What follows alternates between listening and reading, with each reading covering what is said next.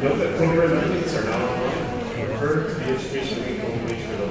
Please be sure that your cell phones and other electronic devices are turned off or silenced before class begins. Please note that audio and video recordings of classes are not allowed, and no food is allowed in this venue. Please review these and other classroom etiquette items on page 47 of the class schedule. Thank you for joining us.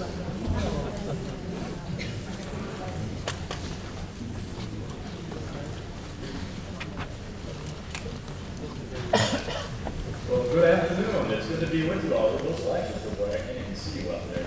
I'm Terry Milstein. I'm happy to be with you, and I'm going to go just a little bit rogue here because they told me, oh yeah, we don't need a prayer for these sessions in the middle.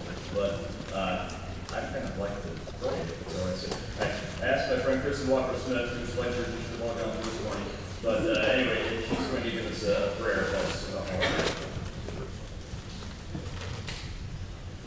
Our dear Heavenly Father, we're so thankful for the blessing it is to be here, and be able to listen to, be able to hear from such wonderful speakers. We're thankful for Terry and for his preparation and for all the learning and education behind what he'll teach us. We ask that you please bless that our hearts and minds will be open so that we can appreciate more the gift of the words of Isaiah and begin to understand them and love them more. And we love thee, Father, and ask for thy Spirit to be with us. In the name of Jesus Christ, amen. Thank you very much, Kristen. I'm so excited to be with you all. I didn't know, like I said, I can barely see you when I go like this, but it's because maybe I wear glasses and I get a reflection. Anyway, but I have to wear them or I won't be able to read what we're doing. I'm so excited also for our topic, to talk about Isaiah. I love Isaiah. I just absolutely love studying Isaiah. But I have to tell you that I had a little bit of a fear for this year. I feared, first of all, just for the Old Testament in general. I feel like we've been doing so well with our Come Follow Me studies the last several years that as membership of the church, we're really into the scriptures more than we ever have been before. But I was afraid that we hit Old Testament and would work kind of like the Isaiah chapters and Nephi. We just hit it and everyone say, I'm done with that. And wouldn't keep going. I've been pleasantly surprised, at least my general sense is, and it may be that no one who doesn't like the Old Testament talks to me. I don't know. But it just feels like we're really getting into the Old Testament this year. We have great resources available in all sorts of places, and we're really getting a lot out of the Old Testament. But I still feel like Isaiah might just still be a speed bump for us. And so it's my goal to do everything I can to make sure that we instead learn to love Isaiah, and we thrive on Isaiah this year rather than having some hesitancy as we hit it. And as we get that, let's ask ourselves the question, why should we study Isaiah? When so often people struggle studying Isaiah, why should we study it? And there are a few good reasons. Most notably, that the Savior said, yea, a commandment I give unto you, that ye search these things diligently, for great are the words of Isaiah. So this is the one book of Scripture that when the Savior visited the Nephites, he really commanded us to study. That's pretty powerful. That's an important reason to study Isaiah. We can also read from Nephi himself. He says, I, Nephi, write more of the words of Isaiah, for my soul delighteth in his words. And that's my goal, that we'll say the same thing. That may not be the first thing you think of, but I hope that by the end of this week, we're going to do this for the next 4 days. I hope that you'll say that your soul delights in Isaiah's words. We get this. Now I write some of the words of Isaiah, that whoso of my people shall see these words may lift up their hearts and rejoice for all men. That's a great message. If we really come to understand Isaiah, we will rejoice, and we'll rejoice for all men. That's what we want to have happen. So that's our goal. Now, the question is it going to be easy? And the answer is at least somewhat no. Isaiah is going to require a little bit of work. I'll always remember, and I've told this story elsewhere, so if you've heard it before, then I apologize. But I always remember the first semester I taught Isaiah here at BYU. It's a course just on Isaiah. We teach it the whole semester. And I felt like by the end, I was giving my students some assignments where they were supposed to write some things about what they were understanding. And by the end, I could see real improvement. I felt like they were really getting Isaiah. And so I was given a quiz in class, and it was towards the end of the semester, and I came in before class started. I always like to kind of interact with students, but this time I was just eavesdropping because there was a group of students who were talking about all their relationships and so on. And one girl, someone asked me, so you still around with so-and-so? And she said, well, it's complicated. She went on and talked about it. And then I gave the quiz, and I just thought it's the last, towards the end of the semester, I'll make something fun on here. So I asked the question. The question was, do you love Isaiah? And this girl just answered really loudly, it's complicated. So, all right, that's fair enough. She at least, she was comparing it to this guy that she loved, so she loved it, but, it was complicated. And it's been that way for a while. So, for example, you may remember that Philip runs into a eunuch, and we get this in the book of Acts. Philip ran thither to him and heard him read the prophet Esaias, which is Isaiah, just the way Greeks mess it up. And said, understandest thou what thou readest? And he said, how can I, except some man should guide me?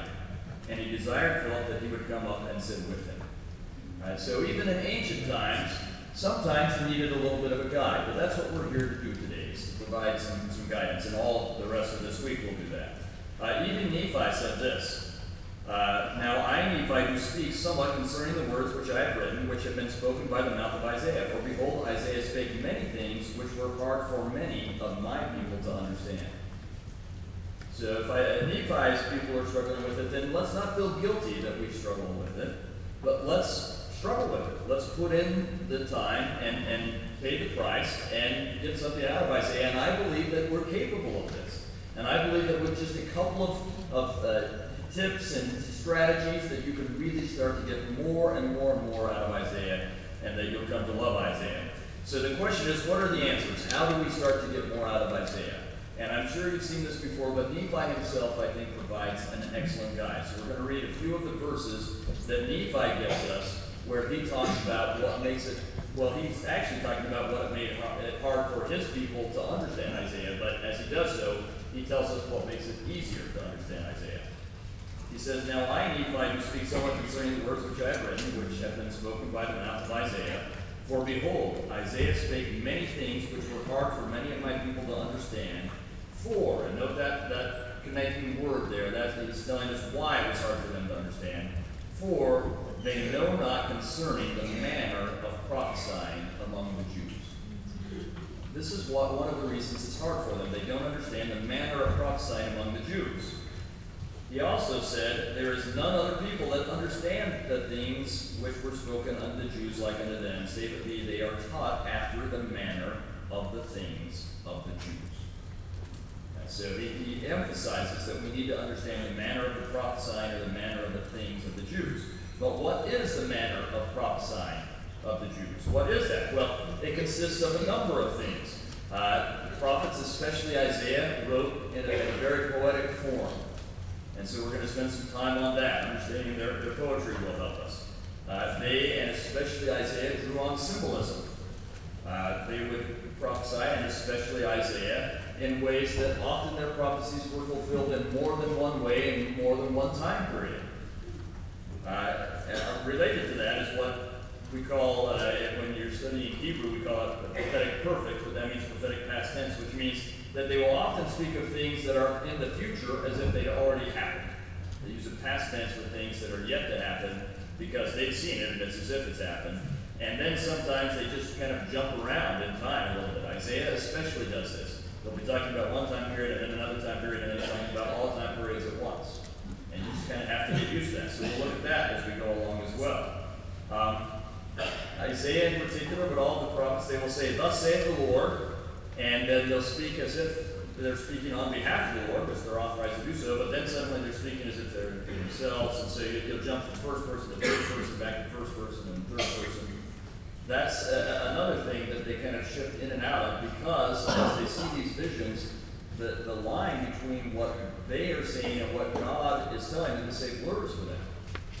That it really becomes the same. So we're going to practice all of these things, right? These are the manner of prophesying among the Jews. We're going to work on all of these things. Nephi also says this, my soul delighteth in the words of Isaiah, for I came out from Jerusalem. Now that's real key. We're going to read the rest of this verse in a minute, but that tells us that there's something about geography and topography that helps us to understand Isaiah. And so we're going to work on that a little bit as well. And not just work on it, we're going to try and teach you how you can work on it on your own.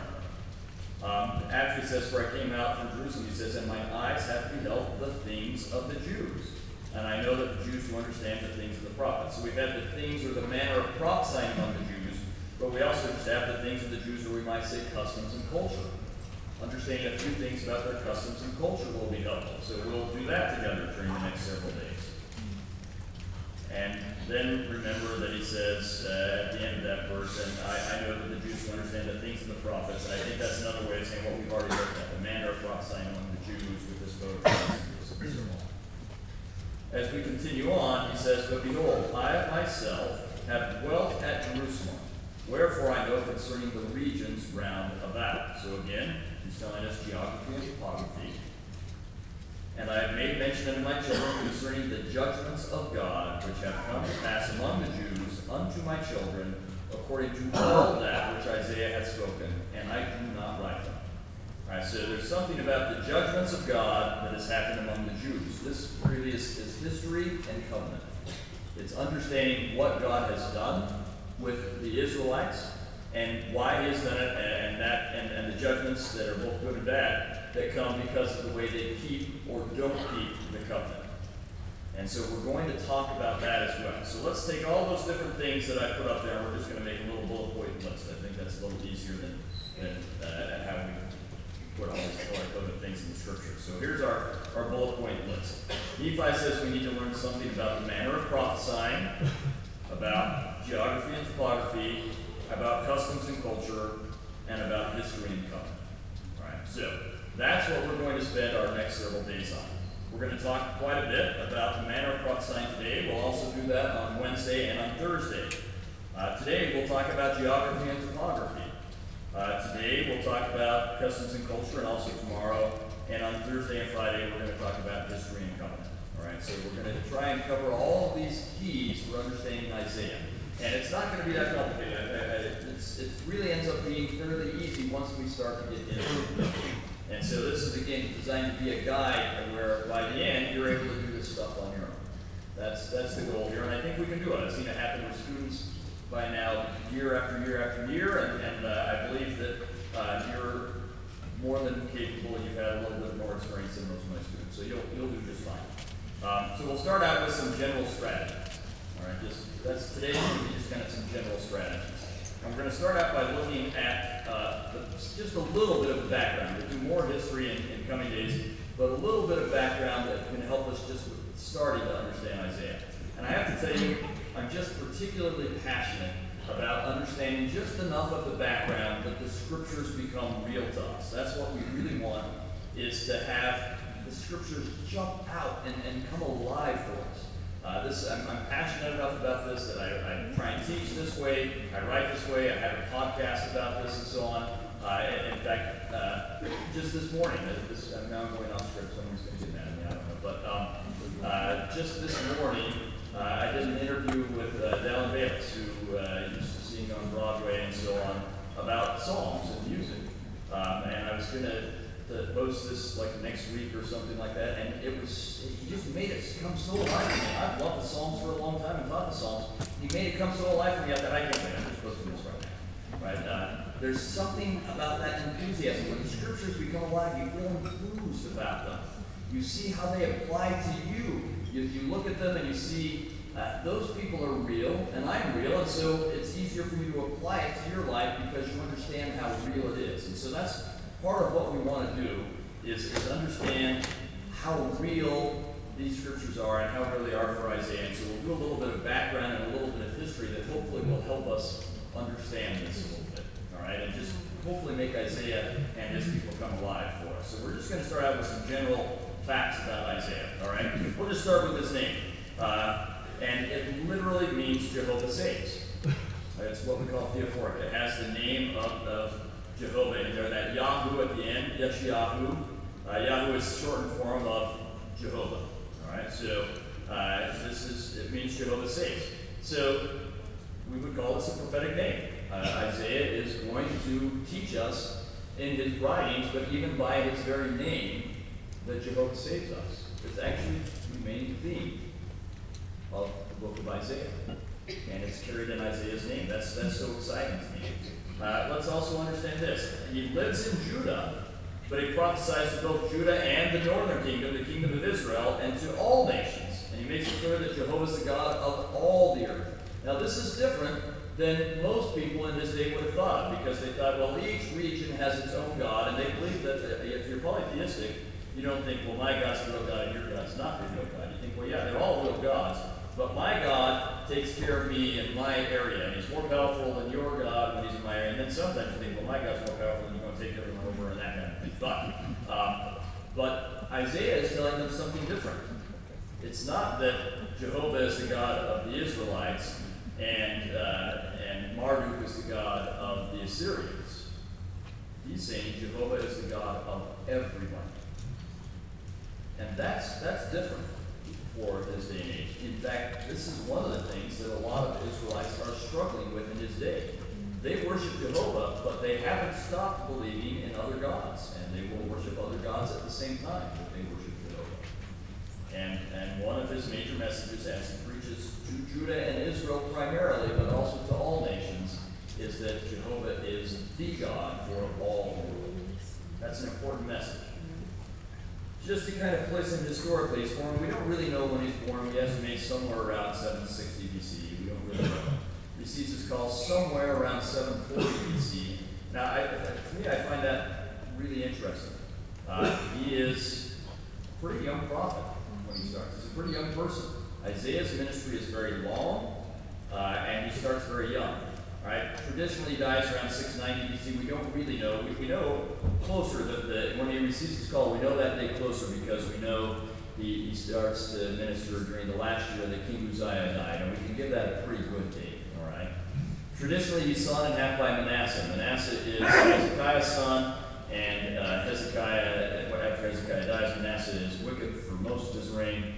And I'm sure that Isaiah had a thing or two to say about that. And so tradition holds that Manasseh wanted to kill him, and Isaiah was running away, and by this time he's old, and he hides in a tree, and so Manasseh just has them saw the tree in half with Isaiah in it. We don't know if that's true or not, but that's the tradition.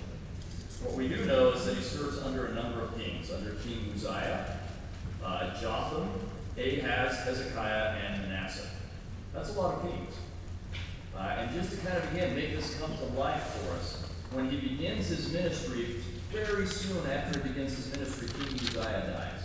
King Uzziah was one of the longest reigning kings in the history of the kingdom of Judah, and one of the most prosperous reigns.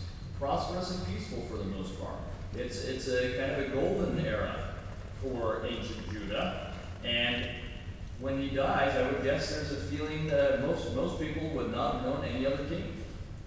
There's got to be a feeling of nervousness and transition. And they suddenly have this young prophet who is called at that time and is going to help guide them through this difficult transition that they're going through.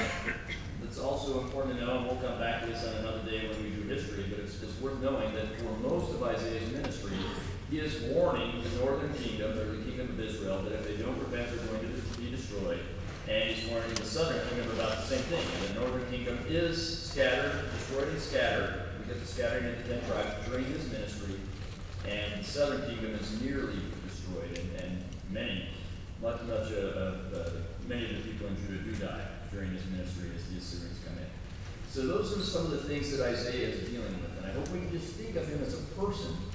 And you know, we read accounts that he's having children during this, that he's bringing his children with him as he delivers prophecies.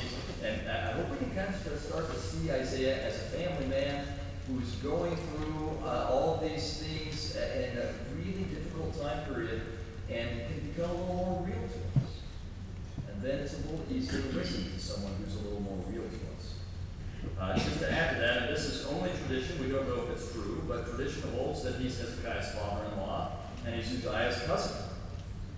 So that's interesting, right? He certainly seems to fit in with the elite class in Jerusalem. And it's possible he is the cousin of the king, and then enough loyalty that Ahaz will have his son marry Isaiah's daughter, so that when you have Hezekiah listening to Isaiah, this might be his father-in-law. We don't know. It's not a tradition that is super old, but so it may not be accurate, but it's possible that he's listening to his father-in-law. That's kind of fun to think about. What we do know for sure is that he's highly educated. He really is an aristocrat. He is one of the most gifted writers. In fact, I would vote for him as the most gifted writer in the history of the world. If he's not the most, he's in the top 10. He is an incredibly gifted writer. His vocabulary is crazy. Isaiah uses more words that in the Hebrew Bible. We get some words that are used only once in the entire Hebrew Bible, and it's a little bit hard to figure out what they mean when they're only used once. Isaiah does that more than anybody else. His vocabulary is just off the charts. I think sometimes he's literally making up these words in a very clever way. But we'll look at a couple of these. So, I'll just give you an example right now. There's a time where he's talking about the destruction of Moab, and he mentions the city Dumim. And we can't find that city anywhere else. Doesn't seem to exist. But it's what might be happening here is that there is a city called Duma, and then there's a Hebrew word dam, which means blood, and Dumim is the bloodiness and so on. So it seems like he might just be doing a play on words, where he's taken the name of a real city and mixed it in with the word for blood, and he is talking about how that city was destroyed, and he might just be calling it the bloody city. As he does this play on words, he does that kind of thing all the time. He's highly educated. That's unlike Amos, who talks about he was out working in the field when God called him to be a prophet, right? And most of the prophets are actually very agricultural. I would guess that a number of them are not literate, that they had someone else write their prophecies down. But Isaiah is literate. He's incredibly literate, and he just very, very educated. So hopefully that helps us understand Isaiah a little bit more. All right, so I want to show you this as well. This is a fine chart that I've stolen out of a fine textbook, where you see the kings of Judah, the kings of Israel, the kings of Assyria, and prophets. And you get the idea how long how long Isaiah is a prophet for graphically or visually as you look at this. He is the prophet through several kings of Assyria, all of the last kings of Israel, and several kings of, and I don't know why they did this wrong, because his ministry actually lasts into Manasseh, so it should come up into here. The several kings of Judah. He just is a prophet with an incredibly long ministry. So that's helpful to think of, I think, and just picture Isaiah as a real person and what's going on in his day. So with that down, let's look a little bit more. We've talked about background. Let's talk about some general strategies in general. That's redundant. But anyway, and I've already said this, speaking of being redundant, but I think part of what we have to do is just be willing to pay a price. Isaiah wrote very carefully. He crafted his words very, very carefully. He wrote very densely. And so we're going to have to slow down a little bit. So I've seen this sign before, slow down students ahead, but we're just changing it to slow down. And I once heard a friend of mine who quoted a Catholic philosopher, and I have searched for this and haven't been able to find it, so I can't tell you the name of the person, and I can only paraphrase, but he said something that really meant something to me. This guy was a philosopher and a naturalist, he was called. He loved to be out in nature, and he said that nature reserves its most beautiful scenes for those who are willing to pay the highest price. Right, so just as an example, I put a picture. I happen to love Mountain Lake. So this is a picture of a lake that we had to go on a 13-mile hike with 6,000-foot elevation gain to find this lake or this lake. Right? That we had to pay a price to get there, but wow, it was beautiful and peaceful. And I think that same philosopher compared that then to what God does. God also reserves the greatest things for those who are willing to pay the price. If we want to understand Isaiah, we need to pay that price. We need to slow down. We've been reading, up until just the last little while, we've been reading narrative in Come Follow Me. And we've been racing through that narrative. In fact, some weeks we covered like 300 years in 1 week. Right? And you can read that narrative really quickly. You just keep zipping along. Isaiah, you cannot read at that speed. And so you're going to have to slow down. Now, we're spending 5 weeks, I think maybe 6, but I think it's 5 weeks on Isaiah. That gives us an idea of how important the church is thinking it is that we study and come to learn to love the words of Isaiah. But no one gave you extra hours in the week during the period of studying Isaiah. So we're going to have to make a couple of choices here because there's a lot of chapters we cover each week.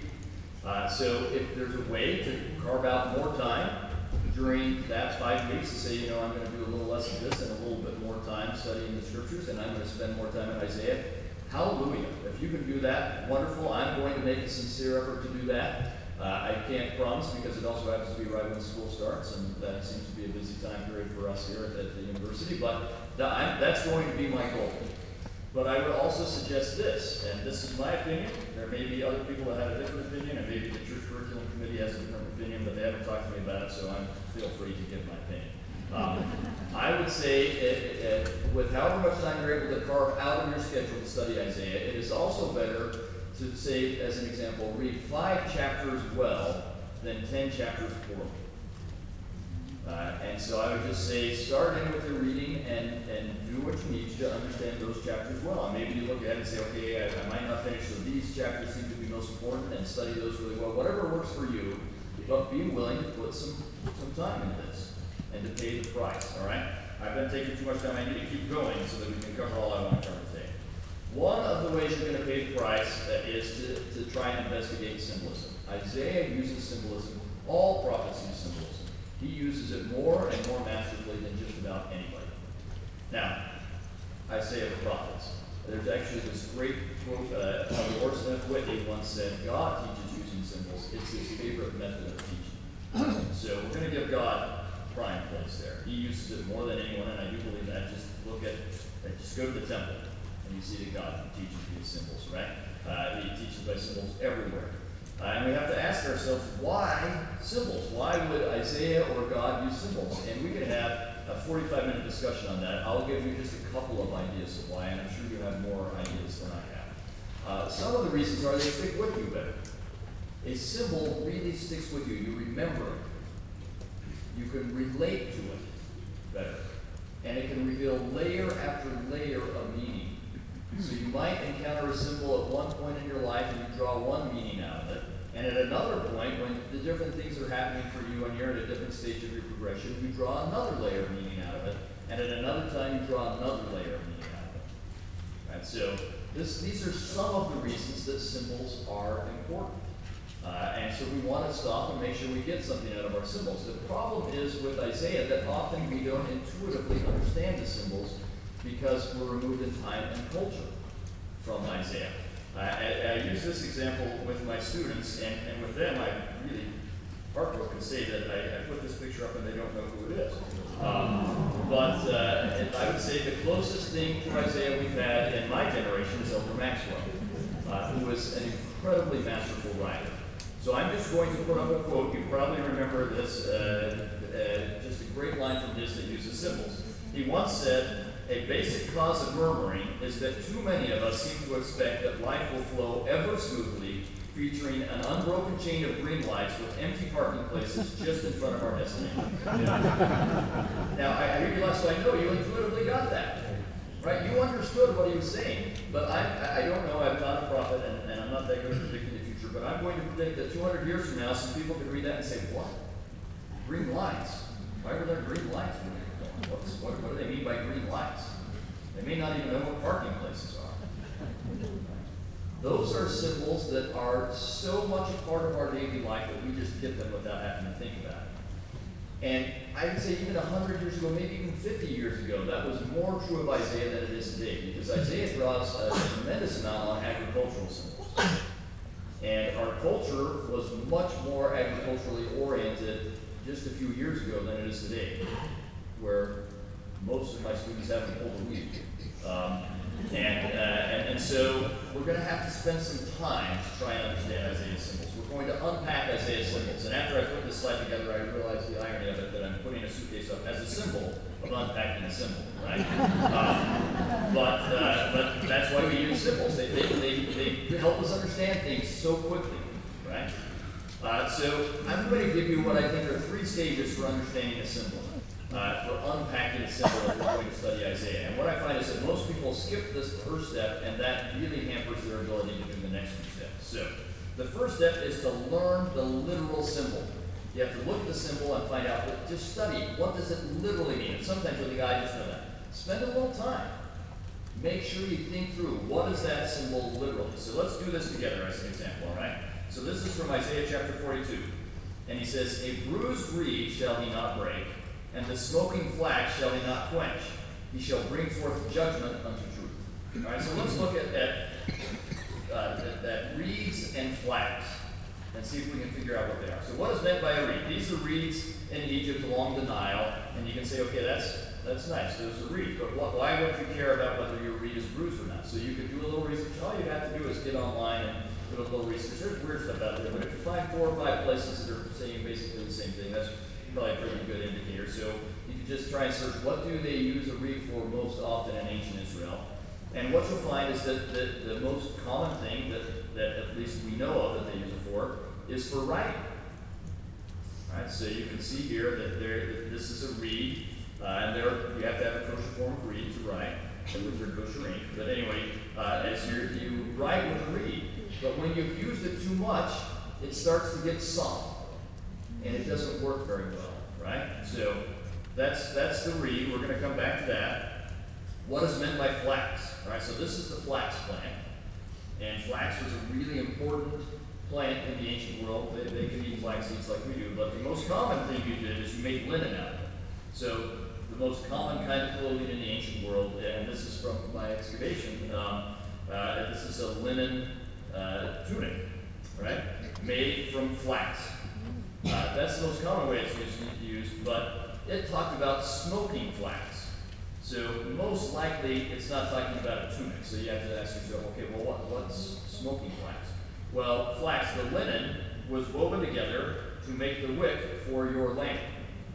So that's probably what he's referring to with smoking flax, all right, is this idea.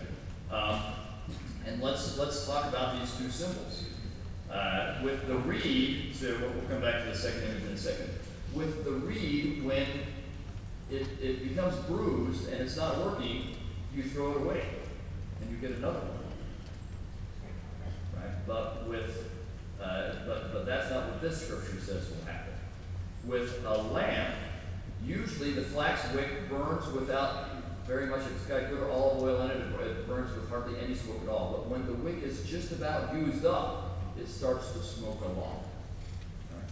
So that's the literal symbol. We come to understand a little bit the literal symbol of flax and reed, okay? So now we go to step 2, ask about the symbolic meanings. All right, what are the symbolic meanings? So again, if you're thinking about the reed and when it's not working, you throw it away, it seems like maybe you're saying, sometimes people are thrown away.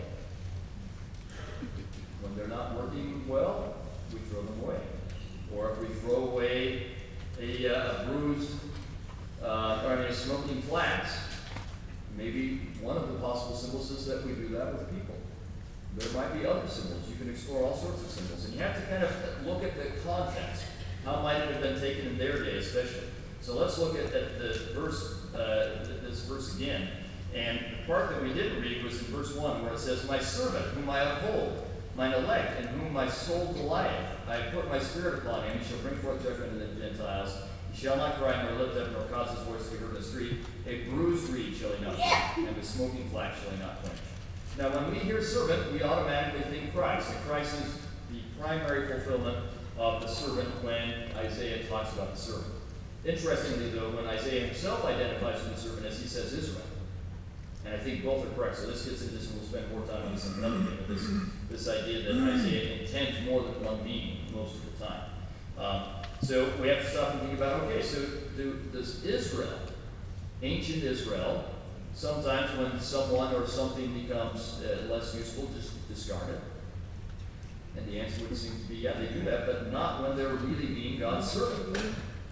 Right? He won't break it, and he won't quench it. And what about Christ as the fulfillment of that servant? Christ doesn't discard us when we're not working well. That's good stuff, right? Now, the third step would be to ask how might we apply these to us? Are there ways that we sometimes just discard those around us who are less useful? In our wards, do we sometimes say, well, this person isn't very reliable, we're not going to turn to them or use them or ask them to help? When I thought about this, I thought about ministry. Well, this person doesn't really make themselves very available for me to go minister to them, so I'm just going to quench that flax. I'm going to break and throw away that weed. Right? There are a number of ways that these can apply to our life, but we can only do that well when we've done these first two things first. Understood the literal symbol, then asked how it might apply in all of those older contexts, then we can take it and apply it in our own life better. And if we'll take the time to do that, it doesn't take that much time. It takes a little bit of thought, and hopefully we write these things down, and personal revelation will come to us about ways this will apply in our own life. There are some other symbols that, Isaiah is full of symbols, so there are all sorts of symbols we can use. Let's just give one more example. And these verses are too long, we won't read the whole thing, but we'll read a little bit. That the plowman plow all day to sow, that he open and break the clods of his ground. When he hath made plain the face thereof, doth he not cast abroad the fitches, and scatter the cummin, and cast the principal wheat, and the appointed barley, and the rye in their place? For his God doth instruct in discretion, doth teach him. For the fitches are not threshed with a threshing instrument, neither is a cartwheel turned upon the cummin. But fitches are beaten out with the staff, and the cummin with the rod, and breadcorn is bruised. All right, so I would read the rest, but I said I couldn't. So we'll keep going. So now you say, okay, that's a lot of nice plant and agricultural stuff you threw in there, Isaiah. Thanks a lot. Don't know what the world you're talking about, right? And our temptation would typically be to move on. Okay, the plowman's plowing, and he's got cummin, nice, next. Right? Just move on to the next thing. But stop and take a minute and just get online and search what are fitches. And you can find the black cummin. So it's just kind of two different kinds of cummin, all right? And then you can read this part and say, well, the fitches and cummin are cast abroad and scattered. And as you're doing your research about what are fitches and what are cummin, you can learn about how to plant them. And it turns out that they're cast about when you plant them. You take all these seeds, so you get the ground good and soft, you plow it but not in the furrows, and then you just cast it. And let the seeds land where they do. That's the best way to do it with cummin and with black cummin, which is fitches, right? But look at this, casting the principal wheat and the appointed barley and the rye in their place. So here's wheat, barley, and rye. That's not that different from wheat, barley, and rye today. We just have some that produce a little bit more. But note this part where it says in their place. And it turns out when you plant these kinds of crops, you get a row and you evenly space them apart. So that's interesting. Now we're learning about that symbol, right? And then we can look at the threshing part. Would look like fitches and cummin are not threshed in the same way that red corn is. Red corn is bruised, right? So what might this mean? And you can learn about threshing. Well, you delicately thresh cummin. You can't do it the way you do wheat. With wheat, you get this sled and you put rocks in these little holes and you put it on a stone floor and you put something heavy on it and you drag it across the wheat and just beat it to death, basically. And that's how you thresh it. That's how you get the kernels out. But if you did that with the fitches and the cummin, you would ruin it. All right, so that seems to be telling us in both cases that God treats the plowman treats plants differently. And so probably God is saying he does that with us differently. So let's look at some more of that chapter, all right? Just before this in the chapter, we learn that God says, whom shall he teach knowledge, and whom shall he make to understand doctrine? Them that are weaned from the milk and drawn from the breast. For precept must be upon precept, precept upon precept, and line upon line upon line, here a little and there a little. For with stammering lips and another tongue will he speak to this people. So when we put that together with the next set of verses, which are about cummin and so on, it gives us the idea that maybe God is saying, I don't teach you all the same way. Just like the farmer plants different plants and harvests them differently, I will teach you differently than I teach someone else. I'm going to give it to you at your speed and in your way. and I'll give it to someone else in their way. And God works with us individually. That's a pretty powerful symbol. I really like that. And that all of this stuff you can learn with just a little bit of research and just a little bit of work. Now, I'll also say that would still take you a long time. So finding some commentaries where someone has done some of the hard work for you is a useful thing. I would still encourage you to do some of that on your own, but I would also take advantage of some people who've already done a lot of that work for you. I can attest to it, literally takes years to do it for the whole book of Isaiah. So you can get some help.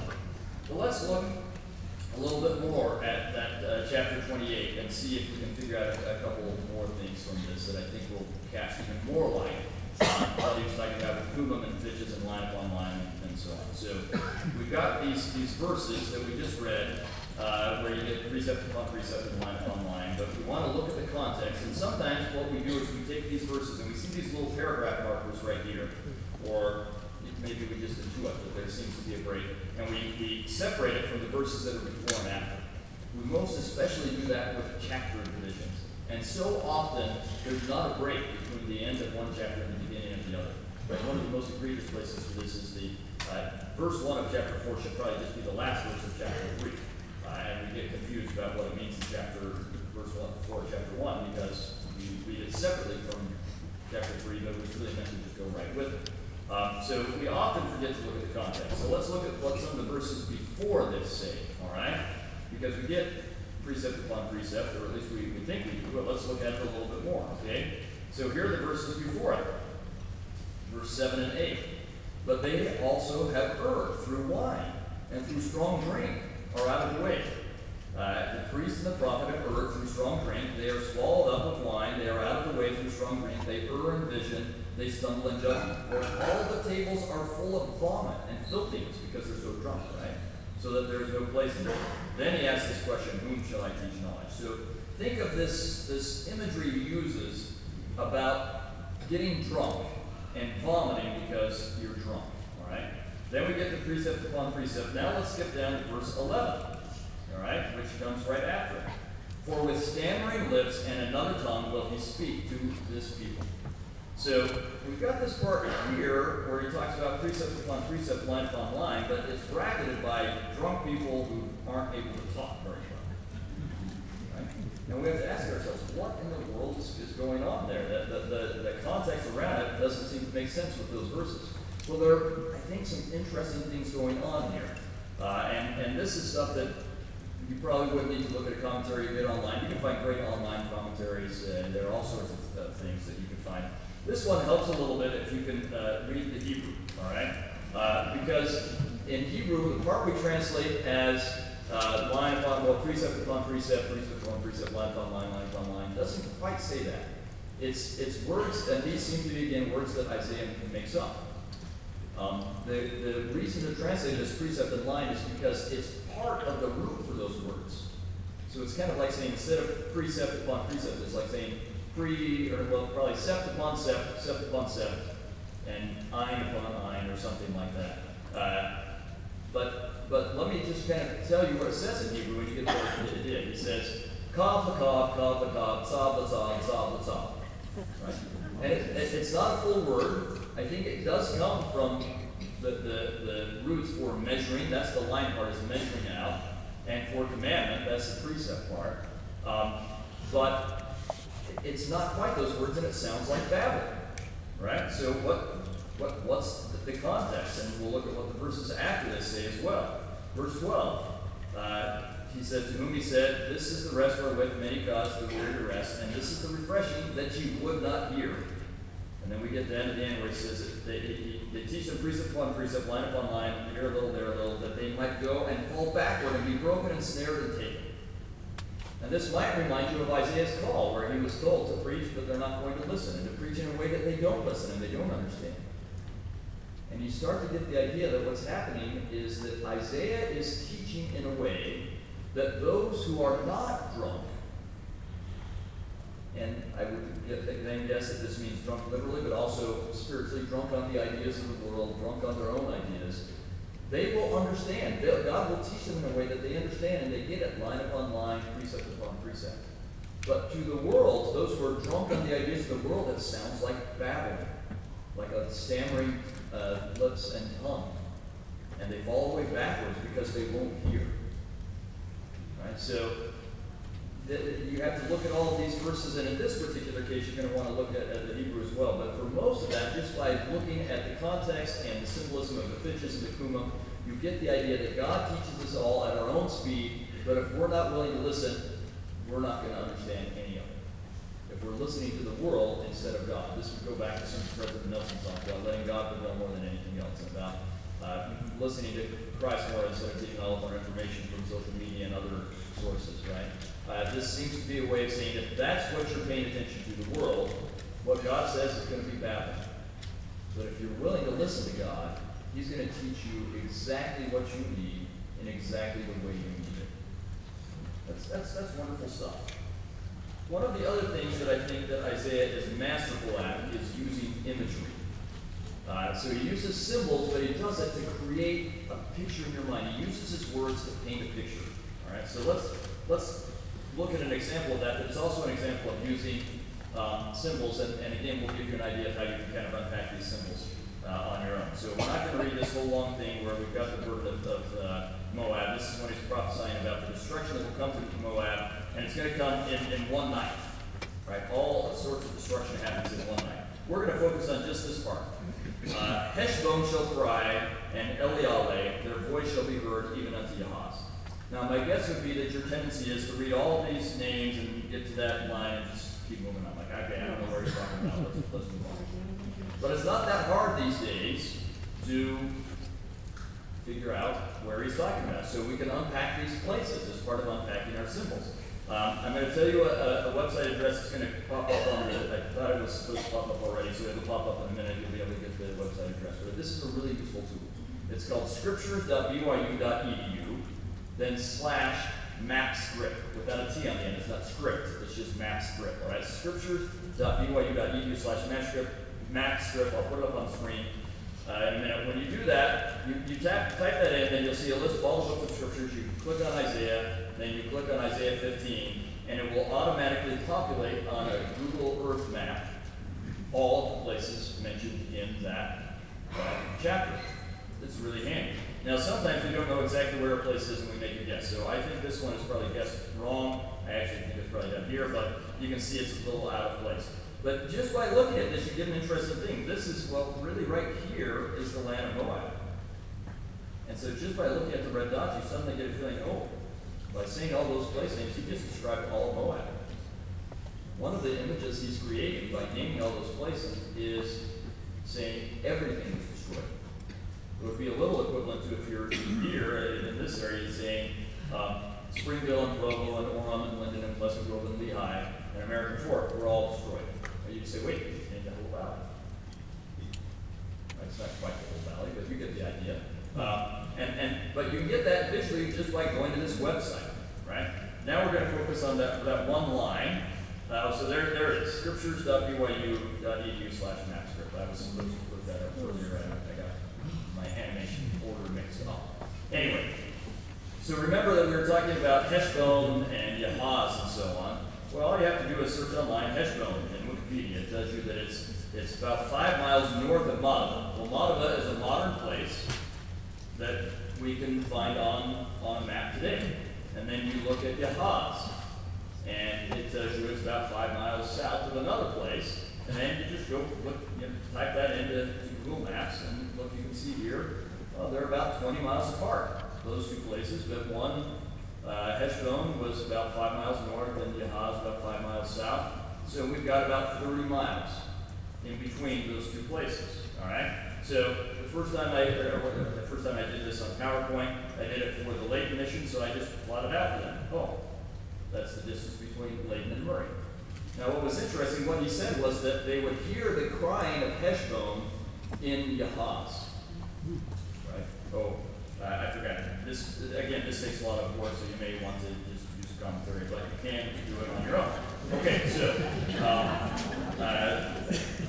that slide up there, so I thought I better go. But we're going to do more. So you can do it on your own. So the question is, what is he trying to say? I doubt that literally 30 miles away, they heard the howling that came about because of the destruction in Heshbon. So the question is, how does it make you feel? What is Isaiah trying to get you to feel here?